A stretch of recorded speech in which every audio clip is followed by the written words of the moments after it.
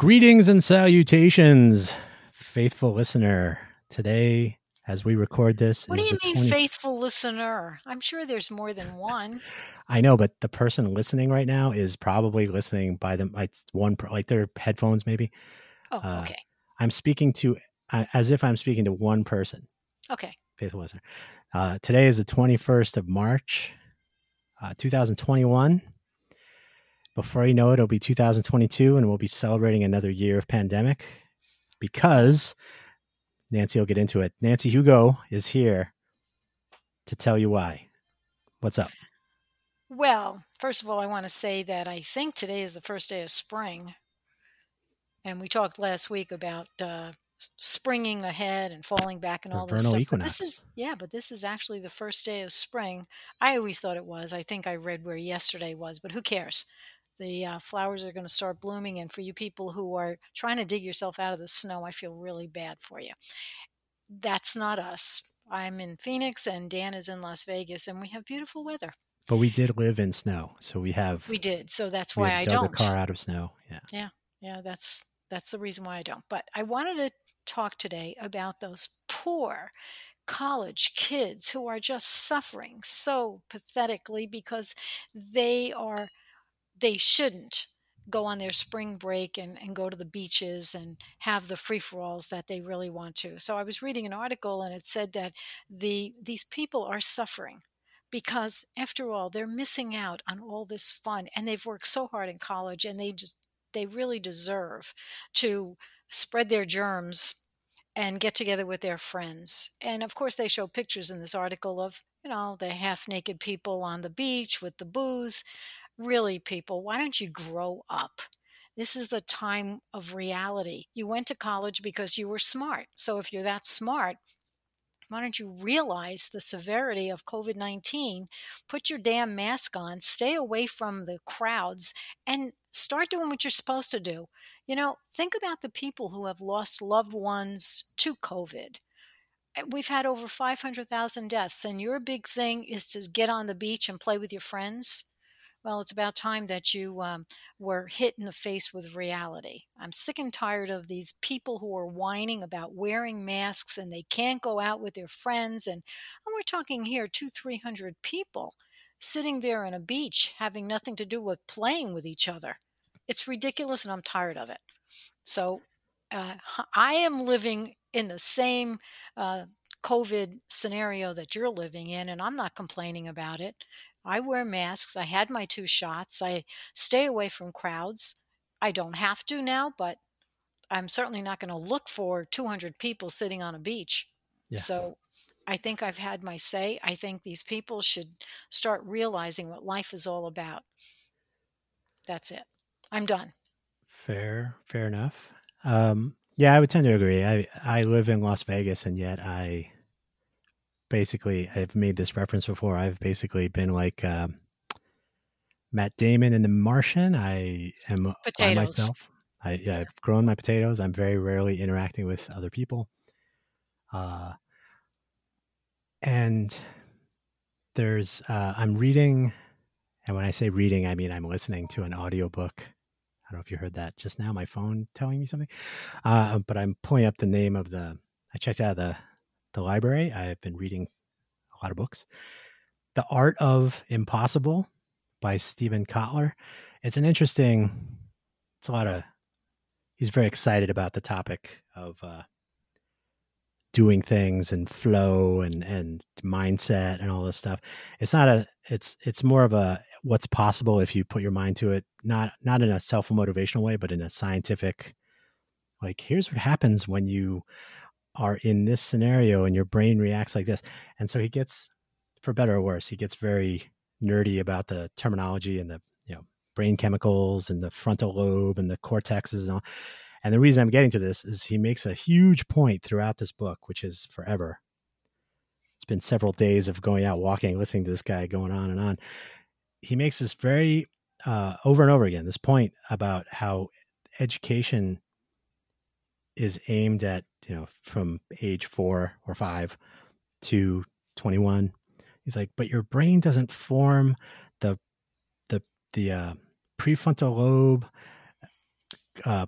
components that are responsible for making good decisions until you're 25 or so that most of our education is like this and that it's If emphasizing this. that's true, I hate to interrupt, but if that's true, what the heck are we letting 18-year-olds vote for? Well, right. That's the thing is the science of brain development and social interaction, all that stuff. It doesn't necessarily. I'm not getting at that because I'm not qualified to discuss that, but it may or may not align with legal, moral, ethical. So yeah, some of this But stuff is just based on like, oh, when can we get people to come outside and start drinking, but you know paying what that money, goes and along with? Hate to interrupt again, but I seem to be on a roll. Uh, that goes along with an age does not equate with maturity. Just because you're yeah, 30 doesn't mean you're mature or smart. And you could be 18 and be more mature than some 30-year-olds. And, so it's not a written in stone. But I've seen a lot of people who aren't mature at 40. And, and sure, they're and I've seen a lot of 70-year-olds who aren't too smart either.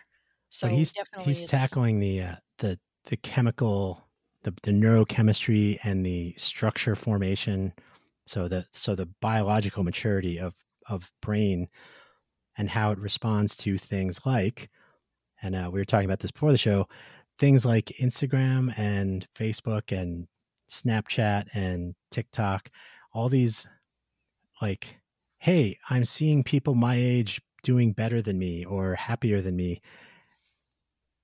I want to feel that too. And oh, I got some likes on my picture. So the entire brain chemistry of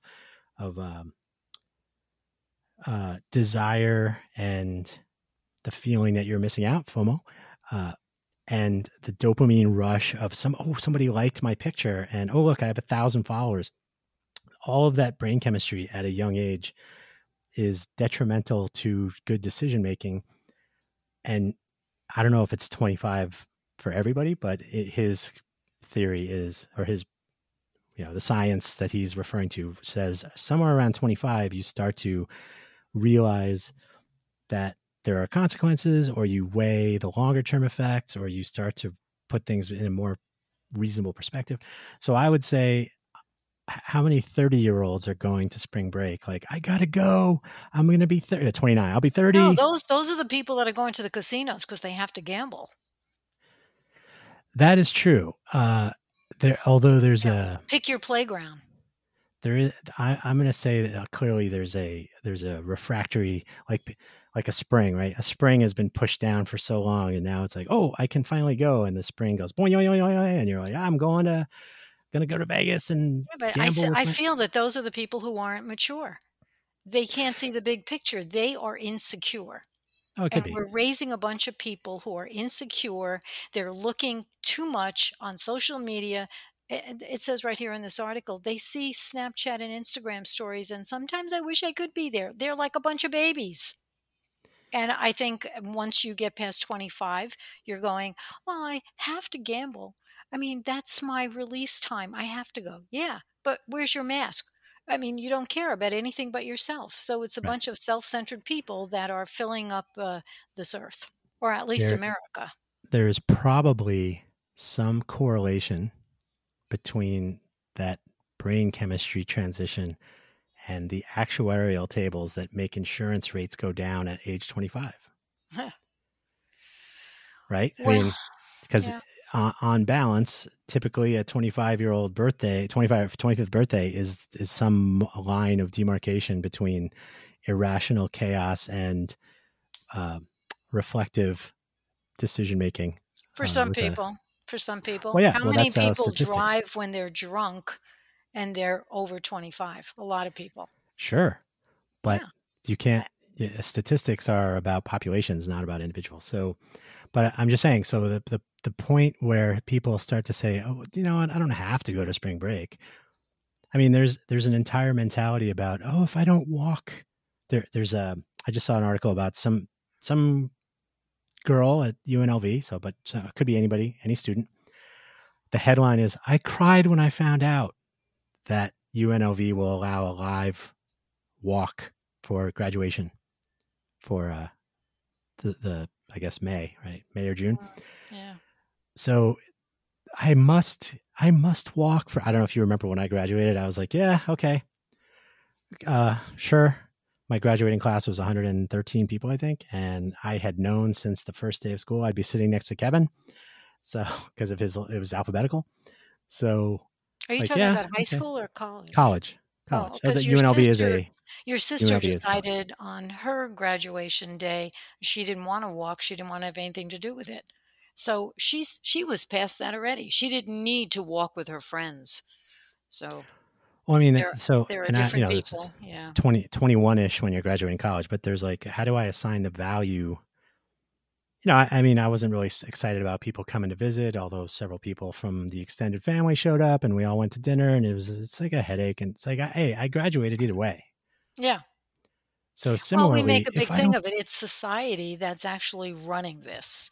Society, social media, they're making people feel insecure, yeah, lonely, this feeling of desperation. It's like get over it. People have gone through pandemics in the past. You'll survive. But let's make a big thing of it. The media does it, everybody does it. I think where a lot of well, I can't say a lot of people. Well, I think many people are disgusted with the way the media treats this. It's a political pandemic. Just yeah, take it day by day, and if you follow the rules, we'll get over this and we'll get back to where we were. Maybe not yeah, 100%, but if the people keep insisting on getting in groups, going to casinos, going to the beaches, they're only dragging this whole situation on longer than it's necessary to be yes. dragged on. Well, I think I'm yeah, getting like, my point across. I'm a little yeah, yeah, aggravated yeah. about this. Because you and I have both, and we both know people as well who have been serious about staying home or mitigation measures, Mhm. and it's not convenient. It's not easy. It's not been a joy. And as I mentioned, I live in Las Vegas. I haven't. I walked to the Smith's grocery store and I went and I volunteered at a vaccination pod for 5 different days. That was the further. That was those 5 days were the furthest and the most often I've been away from home for a year. Right. So in exchange for that, I have not been sick. I'm confident that my vaccination status is helping, and I mean, I'm not. I didn't say like, oh, I already had it. I hope this still works or whatever, right? So, um, in exchange for that, I've been inconvenienced, but I'm also not sick, and I didn't transmit the virus to someone. And um, I would like to think I'm part of what will eventually be the end of this. And I think we were talking before the show about this too. In China and elsewhere, in cultures where this is more it's just more people reflect more on, not universally, statistics again, but people in China, if you're sick, you wear a mask. That's like a normal thing. And if you're in Taiwan or Hong Kong and there was SARS a couple of years ago, Mhm. many years ago, oh, okay, we're not doing buffet style or dim sum style. Like food is accessible to people with breathing and what. So they basically changed their culture to be safer, and Mhm. that's the way it is. And now they and now okay, so now they January 20th was the first time I sent the note to Shang, and I said, hey, have you heard about this virus? From a couple days after that, when things got locked down where she was, to 2 months later, suddenly they're okay and they can go outside. But 2 months was like, you can only have one person from your household go to a grocery store. You have to change your life to accommodate this situation. Um, in the in the city of Wuhan, in the what's the province? It's I can't remember. It's not Hunan. It's the north of that. Um, which province is it? I wish I could help you, but I know nothing about China except Beijing and But Shanghai. basically Wuhan had extra lockdowns because that was the epicenter. But so Shang spent 2 months at home. You could only go outside. One person could go outside and get food and whatnot. So they, as a country and as a culture, were like, this stops right here. And you can enter politics and disclosures and whatever. But the fact is, once the infrastructure acknowledged and formulated a plan and executed, that was it. And 2 months later, they're still vigilant, and they've done little small targeted lockdowns. And if you have a fever, you're not getting on any sort of public transportation or plane or bus or anything. They check your temperature and they do contact tracing. So for better or worse, the Asian side of the world, Taiwan, Hong Kong, New Zealand, I don't know about Australia right now. They may or may not be having another surge, but the fact is that the countries that took it very seriously and the people that cooperated, I think, are doing better as far as outbreaks and whatnot. And we have America with, I'm not wearing a mask if I don't want to, and that's it. So, I mean, I don't know. I just think it's that if the house is on fire and somebody says, hey, you got to get out, I'm like, I have a right to stay in my house if I want to. Okay, well, that's not going to work. And of course, we know there are people like that. There are people who are going to do what they're going to do no matter what the consequences. They're stubborn. Hurricanes and tornadoes are probably a better example of that, right? Like, yeah. Your house was torn. The tornado took your house. Why are you moving back? Well, because it's my property. I'm moving back. Yeah. And then, of course, they have to call 911 if their phone works because they have problems. But that's another story.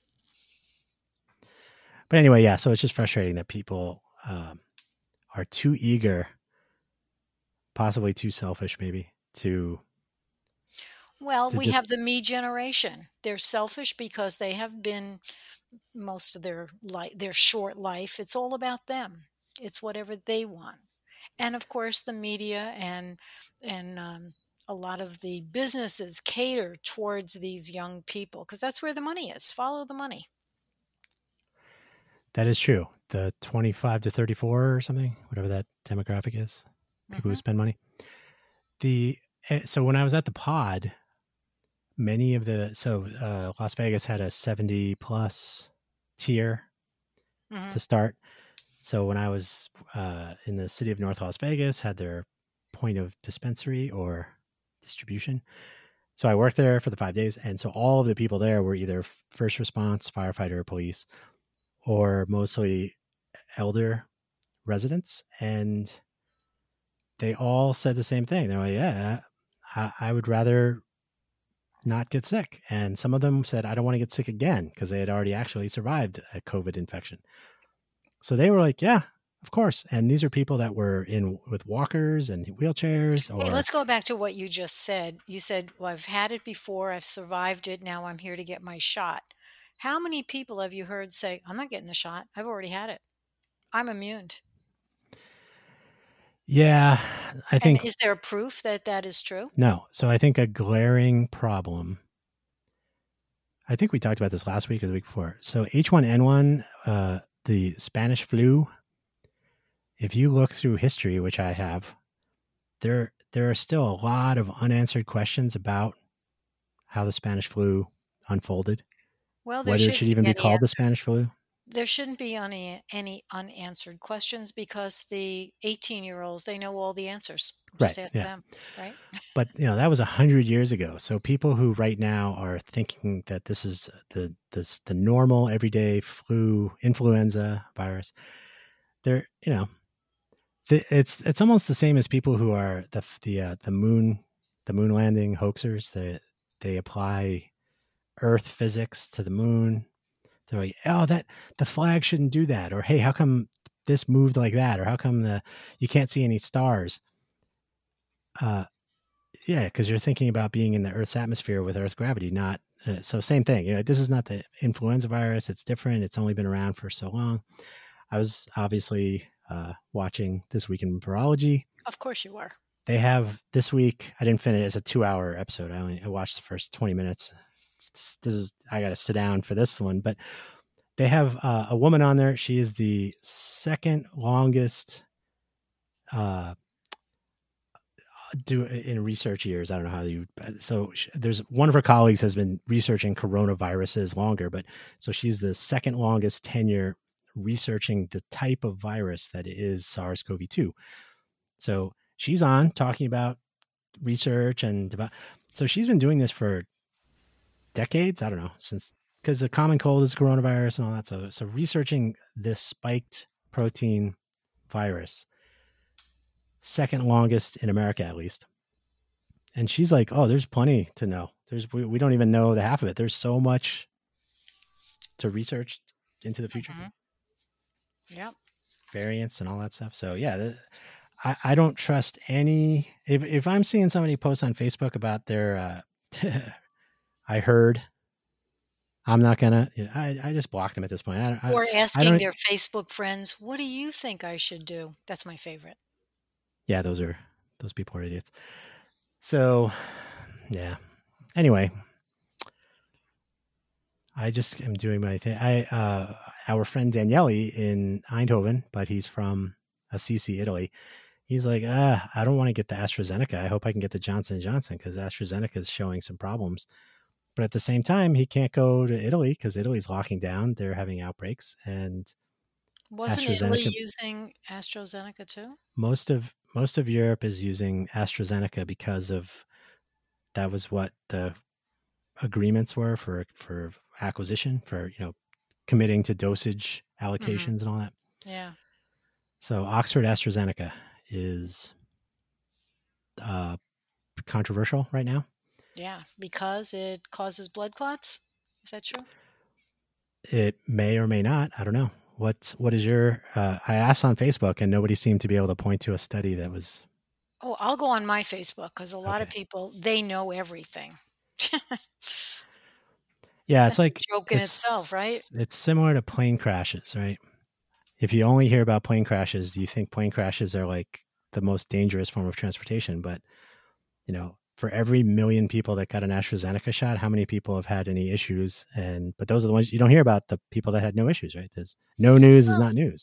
just like they don't tell you how many people really have gotten through the coronavirus and, survived. We don't know that. At least I haven't heard They it. don't. They should publish the R. They only publish the deaths, which is removed, but they don't do the recovered, because in the SIR model, which everybody remembers from hearing about a year ago, the susceptible, infected, and now there's this SIRE model. So it's susceptible, infected, exposed, and removed. So SIER. And removed could either be dead or recovered and presumed immune, so you're no longer susceptible. But so these numbers are all, you can dig in and find them. If you find number of cases minus deaths, then that's recovered, ideally, over time. Right? Right. So reporting and transparency of reporting and lack thereof has led to conspiracy theories that are problematic. So, what are you going to do? I live in a city that's built, according to Penn Jillette of Penn and Teller, built on the inability of people to do math. So there is very simple math that suggests you should stay home and let this thing, not magically disappear. But the way you stop a virus from spreading is you don't have exposure. The E in the SIER model. So if you bring exposure to nearly zero, then you stop transmission. But we don't do that. We open casinos and stuff. So on that note, maybe people would like to hear more about what we were talking about last week. And I also brought up the fact that we were going to mention Worky on my other podcast, Home Design Chat with Nancy. So why don't we meander over to that? Worky. So 3.5 years ago, I think, when I was at CES, I saw that smart desks were becoming a thing. They were a sea of different booths full of desks that go up and down. And I said, that's it. That's a smart desk, up and down. And they're motorized and they can remember. It's like having a seat in your car that remembers I need to be closer to the steering wheel, but my whoever else drives the car has to move back. So it remembers the seat position. You're like, okay, what else? Oh, that's it. So to me, that's a good beginning. And then you extend that into people with special needs, or certainly over the last year, people who have been thrust into working from home or learning from home without the kitchen table only goes so far. So starting with the smart desk idea, what does it really mean to have a smart or tech oriented or tech augmented work surface, workspace, workplace? And that probably will extend into business offices, but may also include the special needs crowd and students, especially young ages, and what was missing over the last year. So a lot of what I did at Intel in the maker community was working with people that, as young Diana Veronin said, you have a problem and you learn what you need to learn to solve it. So people have Who was learned over the Diana? last. She was the young lady who had her own project by herself, and then she's at MIT right now. So she was 15 back then. You were mentoring her? When we had our America's Greatest Makers reality show produced by Mark Burnett and Intel. Did she win? The prize, no, but life, probably. I mean, she went on and met President Obama and did some stuff with the White House maker stuff. Because she did? The Obama administration was more pro-maker, demonstrably pro-maker, politically, whatever. But so, yeah, there was more let's action. face it, the Maker Faire and that fell apart anyway. So, yeah, Make Media had some financial problems, but generally speaking, she won. I told her, I said, you're going to, much better things are going to fall in your lap as a result of just this experience. So, and what was her invention or making life better? She had a relative who had a stroke, and during the recovery, there's therapy, exercise, physical therapy, and whatnot. So she wanted to have a wristband, a quantified self, sort of a Fitbit style device with software that would help with the rehabilitation of the person after, in that case, a stroke. But anybody who's going through a physical therapy, so tracking motion and range of motion, and schedule, like, are you doing your exercises, whatnot. So it was an interesting idea, but the take home was that,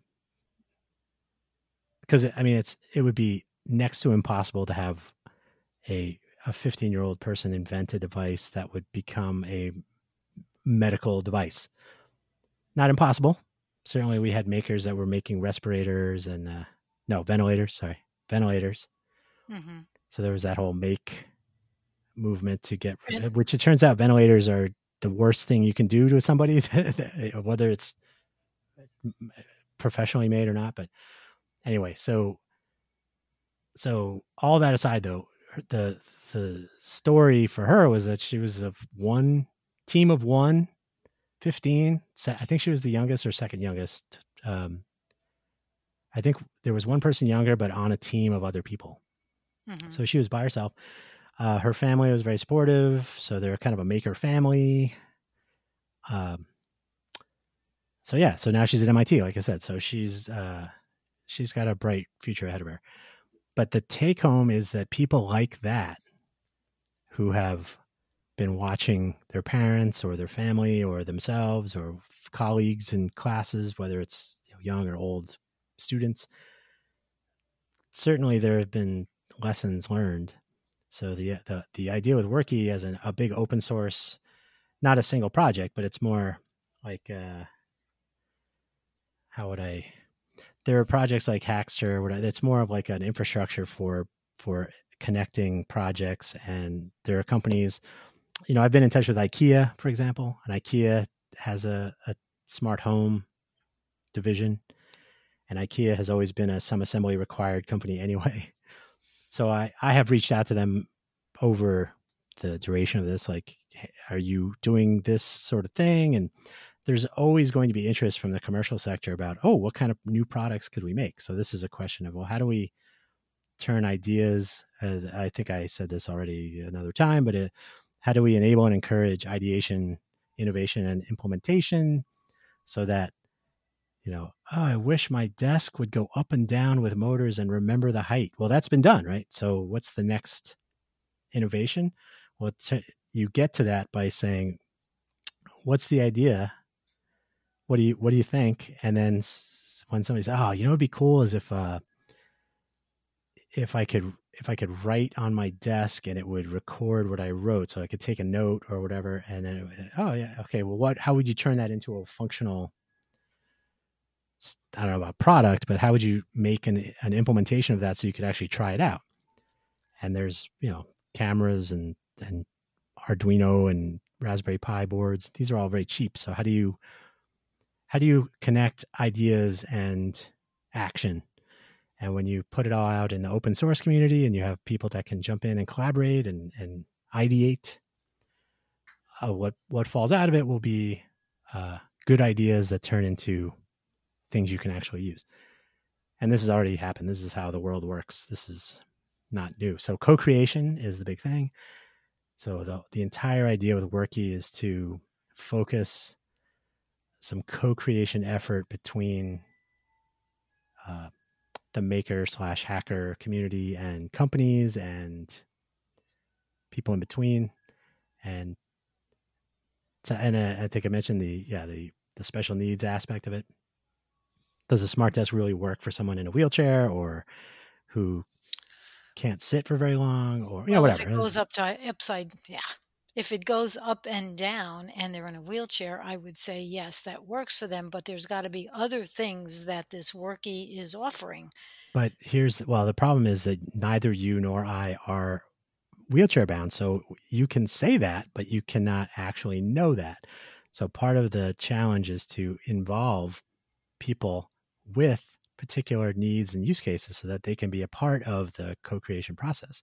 So instead of saying, I'm sure that'll work, I literally, earlier this week, I literally heard of a person commenting on a wheelchair it's a 4-wheel wheelchair that can go up on 2 wheels to go upstairs and whatnot. And they said, yeah, the problem is that people that actually use wheelchairs can't use this device because it really only works for people who have been injured, but who have this particular range of motion. So she went into more detail, but like for 80% of wheelchair users, this is not a useful product. Yeah, it looks exciting when the average person sees an advertisement for it. Yeah. Wow. And we've talked, because I saw that last year. Wow, it goes up and down stairs. That's amazing. Number one, the cost is probably prohibitive. The insurance company probably would not pay for it unless you fit the criteria, which probably not too many people, as you were saying, fit. So it's a pie in the sky type of invention. And it makes one person feel good. But if you design a product in a cubicle and then you go, hey, how come nobody wants to use this cool wheelchair? And then the answer is, well, because 95% of the wheelchair using population cannot use the device that you built, then you have nobody using it. So insurance companies, so there's a whole feedback loop of viability. And so the Worky project is going to aim at putting together methodologies and participation.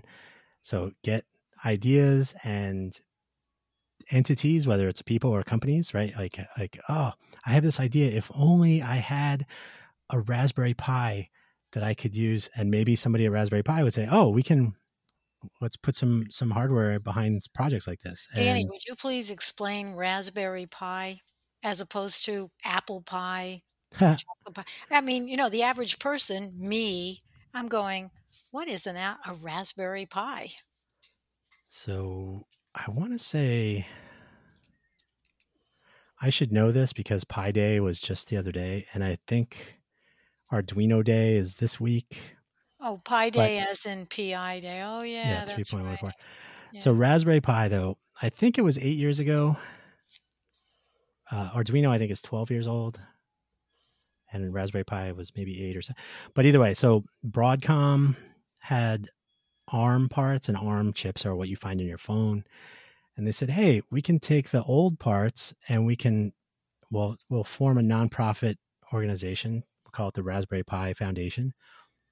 And we'll give them the chips so we don't have to charge the foundation, and we can write them off as a charitable donation. And then they can make these products. So they got some engineers and they made these little boards. So the first Raspberry Pi, $35. You get a reasonable amount of computing power with some pins. You can attach things. And so, oh, wow, this is a cool little device. So fast forward to now, the Raspberry Pi 4 is like you could build a completely usable computer out of it. And I mean, that's always been true, but they've really been keeping up with technology at that price point. So you can get the same price point, but modern. And when I say modern, they're always going to be a little bit trailing edge because they take older parts and they put them on these boards. So, and I'm really simplifying it there. Somebody can argue that, oh, they're actually this kind of an ARM part of it. But either way, so when you make the computer boards out of parts that you're going to throw away otherwise, you can sell them for $35, not $350. So Raspberry Pi has enabled yet more open computing. It's an open source design. You could literally make your own Raspberry Pi. You can get the parts if you can, or you can extend the existing part. They have the compute module, so it's the same version that you can plug into your own board. So they've really enabled this entire ecosystem of creation, like co-creation or ideation or innovation. So it's a question of spreading the Legos out and seeing which ones you want to assemble. And there are entities like Hackster.io or, the entire Maker movement. There's the entire Arduino kind of community. So there's websites and there are countless YouTube videos. There's Instructables. So all these pieces and parts are putting all of the various technology and ideas together. And I have not yet seen one focused on workspace, workplace, work surface. So it's really that, right? It's how do we take all this energy that's just floating around and sort of focus it on, we just went through a year of this. How do you work better, smarter, faster? Not everything is going to be solved by a speaker that will tell you what time it is. Oh boy, we know that. Hey, so a question from somebody who is not techie. Do you have to be a computer engineer to use Worky, or can the It's average not, Worky is person? not a product. It is not a thing to use. So it's a project to have people turn ideas into tangible things. You could call them products or projects, but it probably won't make sense to anyone who's never done this before. But to those who have, it helps to have some experience, maybe to kind of get what's going on. So there are entire universes of people out there that have been building things, especially during the past year.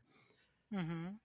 Some have made, a lot of machine learning and a lot of image recognition and AI. And they may or may not have done it along the lines of improving the workplace experience. But the goal here is to create a community around that focus. And as part of the Casa Nunzia project, it basically says, let's start enabling and encouraging the 3 I's, the ideation, innovation, implementation, so that you can get ideas out of, what somebody should do? They should have a smart desk that goes sideways and up and down or whatever, right? Mm-hmm. So right now, these projects are all sort of out there, if there are any. So case in point, I will say we were at KBIS 2019, Mm-hmm. and we went to the BSH booth, Mm-hmm. and the ironically named Pi project, PIE, which was basically an Android cell phone pointing down at the counter on a little arm. and as in like a projector arm, and it would Right. project an image onto the countertop, and then it would use the camera to detect if you were drawing on like dragging things, and so it'd implement a sort of a touch screen interface, but on your countertop, and you could put a cake under there and cut it, and it would draw the little equal cut lines, so you could have a little cutting guide, recipes, whatever. And it was a platform it was a solution without a problem, right? Like I can cut a cake. I don't need this.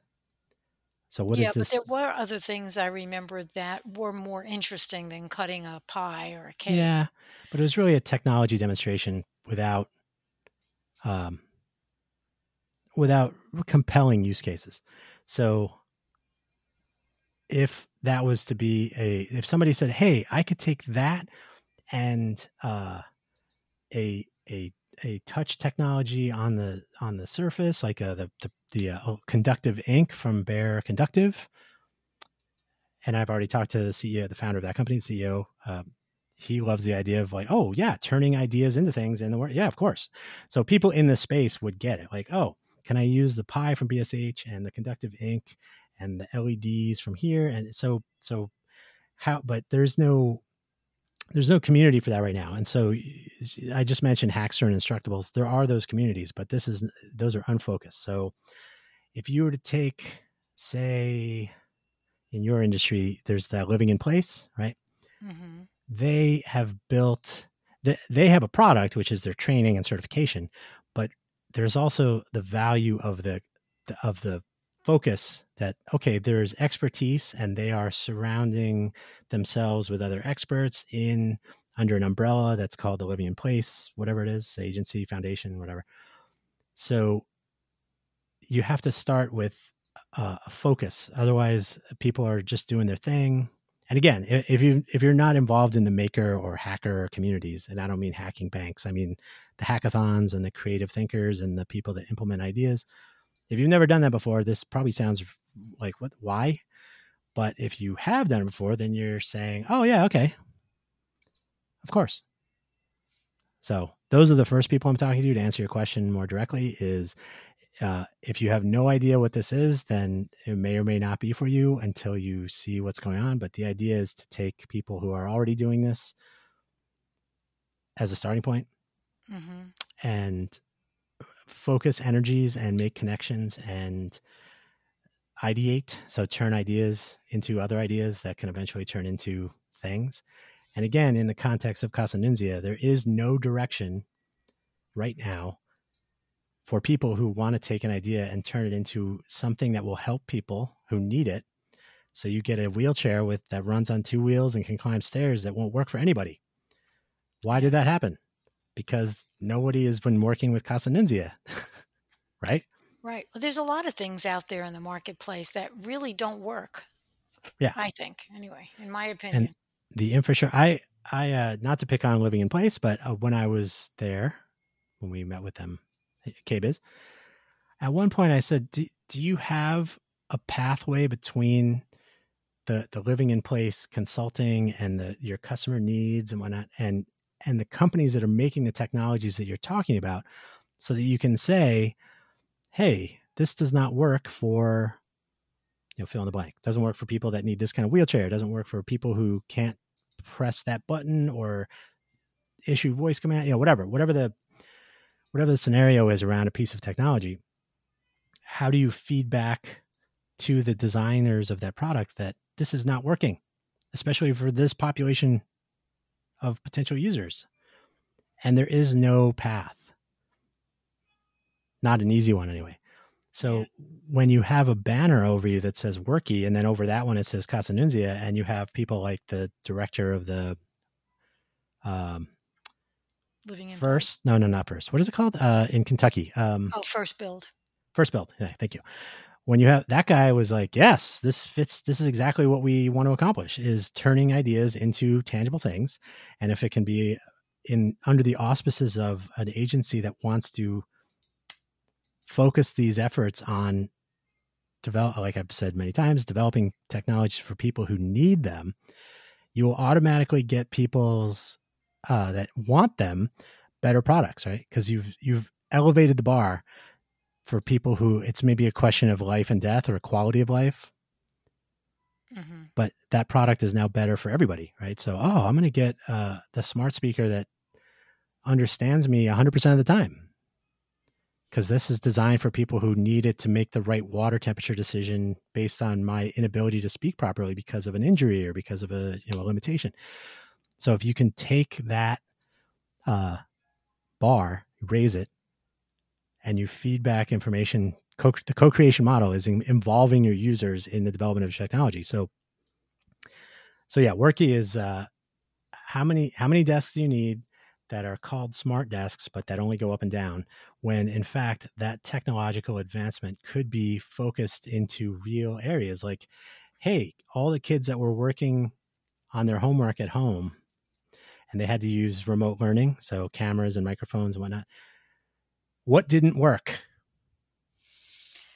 From what I've heard, you really want to know? It's the No, kids. Oh, okay. Then I won't I tell you. want I want an organization to form around capturing what does and does not work for people in the workspace, workplace, work surface, and beyond, but in that general sector.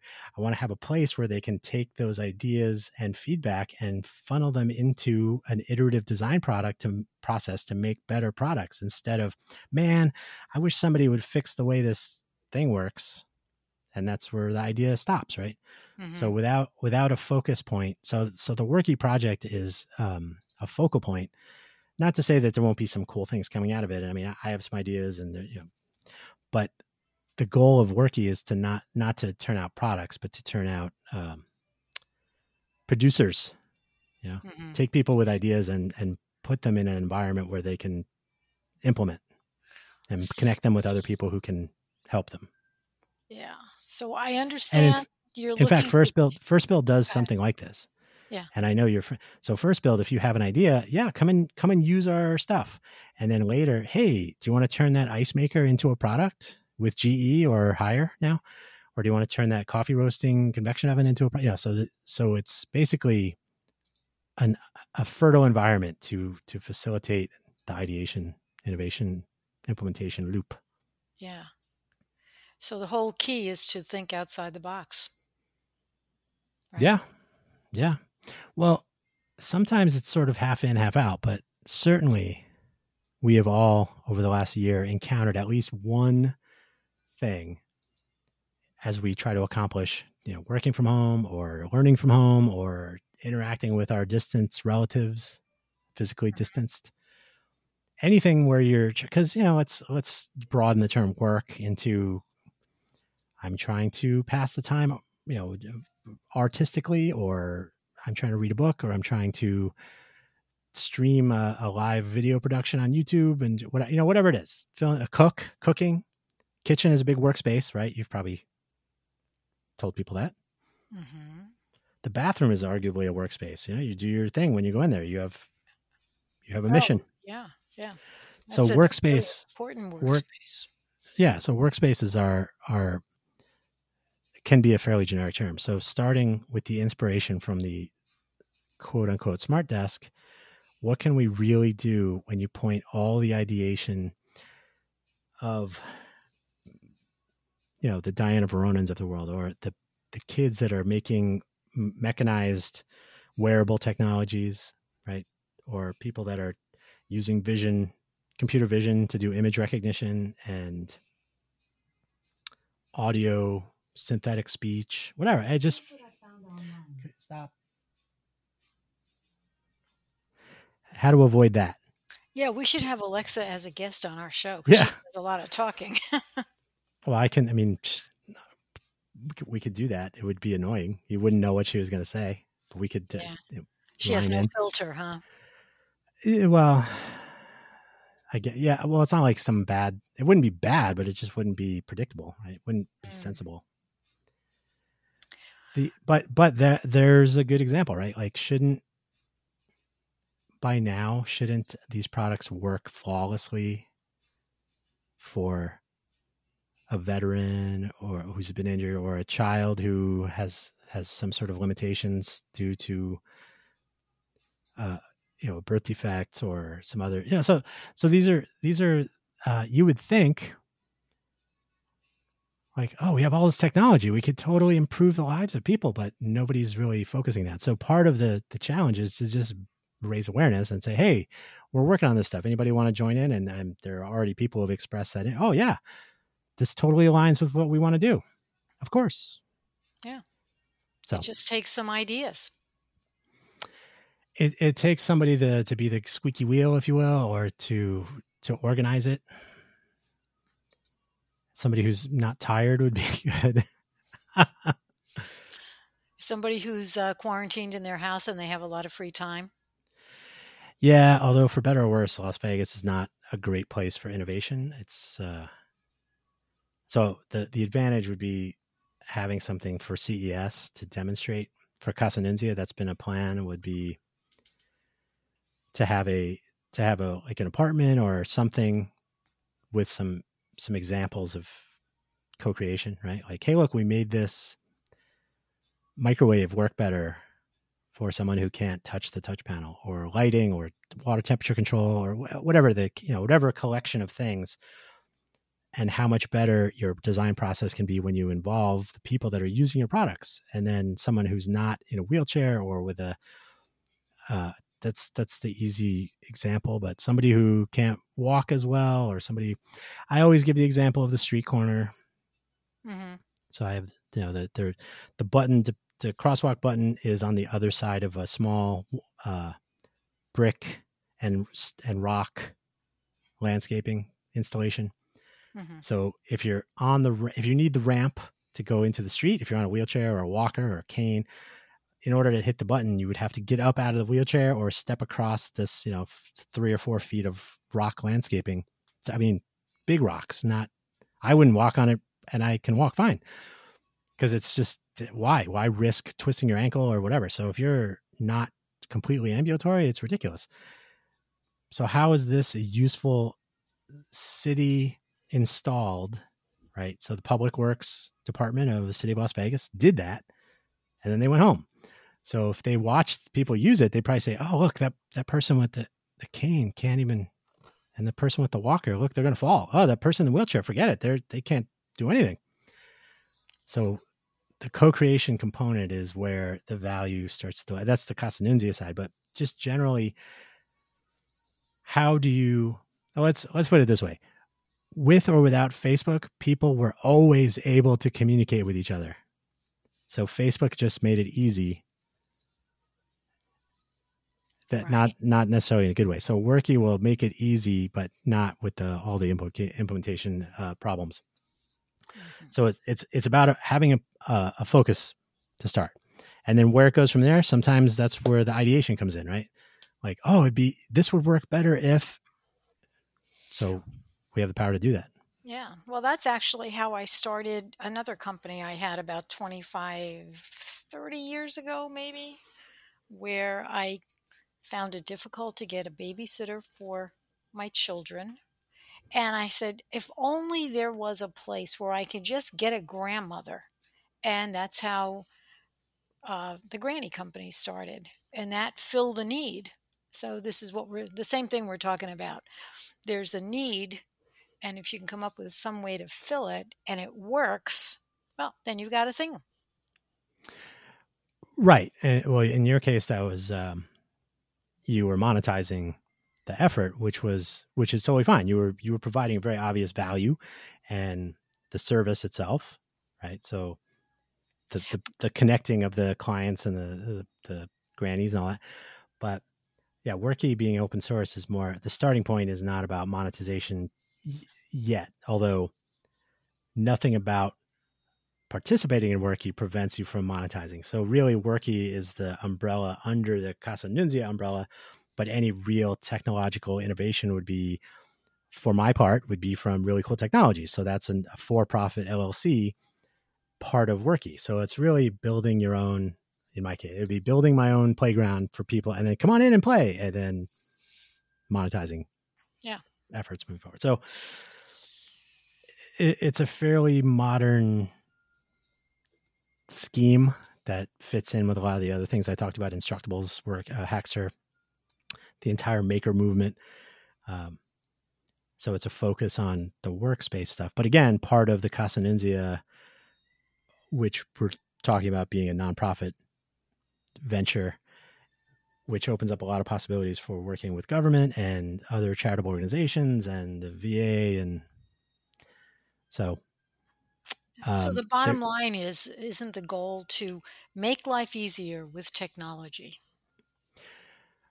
yes, there's a joke that nonprofit means you don't make money. That's not the case. Um, so structuring these efforts so that they are not that so that people can win without viewing it as a money grab, right? Hmm. Like, oh, by opening this up as an open source project and as a nonprofit venture with inclusion of other projects and interactions and coordination, like, oh, okay, there's a real value proposition. Like, I think in the Granny Company or Rent a Granny initially, if that was seen as, it's a money grab. You're just doing this to put money in your pocket. That may not have been quite as appealing and successful as if a mom goes on TV and gets interviewed and you're like, yeah, I needed a babysitter. And so I put this and this is how this works. And now we're doing it for other. And oh, okay, I can see the value proposition and I see the motivation. You can look at Simon Sinek. Start with why. Why am I doing this? To do good things and then later make money doing it, not Right. to take your money first. Right. So anyway, yeah, it's we'll see how things come together. Yeah. I'm still working on food truck stuff and can't have really should be seeing the light of day. Oh, All let's these, talk about can't have next week. That's a good one. yeah. Okay. But Okay. yeah, there's so all these projects. It's the solopreneur pathway is is as rocky as that landscaping I was talking about earlier. Yeah. So Well, in closing, I want to just say again that those spoiled brat college kids on the beaches should really look at themselves and think of other people, not themselves. Think about how spoiled they are. They're they're just terrible. What can I say? I mean, I've said it before at the beginning. They're self-absorbed. They're worried about themselves and nobody else, and they're the ones who are going to be causing the cases to rise. So think twice before you put your bathing suit on and go in your crowded beaches. Think I said that too much? and no, and to some extent, the people that are coming here to Vegas where I am, or basically throwing caution to the wind. Uh, it's like celebrating 1 mile before the finish line and not making it to the finish line, right? Yeah, Like you because you can did celebrate something. after. Yeah, you did something stupid. Maybe you tripped over a pebble and you didn't get to the finish line. So I Yeah. think people are thinking more of themselves than society as a whole. So um, I will probably talk to the end of eternity about that one. So are we ready to say have a nice day? Uh, I'm sure people are tired of hearing about worky, so I could get back to worky myself. Well, good. Me too. I got plenty to do today. I hope everybody enjoyed today's show and be sure to subscribe, rate, and comment on the platform that you're using to listen to these podcasts. And don't forget to share them with your friends. You know, our great ideas aren't going to go anywhere if you don't tell your friends about it. The word has to get out. I do my part, and I know so does Dan.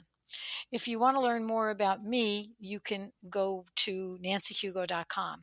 If you have any questions for me in particular, you can email me at nancy@hugofloss.co. Uh, If you have any questions for Dan, he's got his own email address, dan@hugofloss.co. I guess I take this opportunity to also give a little commercial about my other podcast. It's called Home Design Chat with Nancy. I've been doing it for 4 years. It's on 28 platforms. I talk about design, everything about design, from the ceiling to the floor and everything in between. Your outside kitchens, your paint on the walls, your trends. Have we Yeah. talked enough? Have I given myself another great commercial, Dan? Yes. Well, you've been podcasting and for long and designing and implementing kitchens for longer, so that's worth a mention to be sure. And then I've talked about website. To me, a website is essential and yet a ridiculous distraction to deploy. But website plus, uh, everybody's heard about Clubhouse, and it's ridiculous. But there are various ways to do chatting to enable people to be guests or to chat, like ask questions in real time and whatnot. So looking at Telegram, which is when everybody left WhatsApp, they went to Signal and Telegram. So Telegram is pretty cool. So hopefully we can try that out during the week, and maybe our next show will be an experiment to see about bringing people closer into live participation. So Right. kind of excited. You did mention websites, and I forgot to mention my website. It's nancyhugo.com. There's a lot of great pictures on there. There's videos and all sorts of stuff. Hopefully, you'll get some ideas from that. And And also, don't forget, I was going to say Designer Circle. I was going to say, and also, I have Yeah. another website, designercirclehq.com. And that has actually our podcasts on there, as well as different products, sorts of nice things. So you can visit both of those. I think I've been talking so much that I'm losing my voice. I'm So, way ahead of you. so I just want to say, wear your darn mask, stay out of crowds, stay safe, and have a great day. I couldn't have said it better myself, so I will not. Okay, Peace. See ya. bye.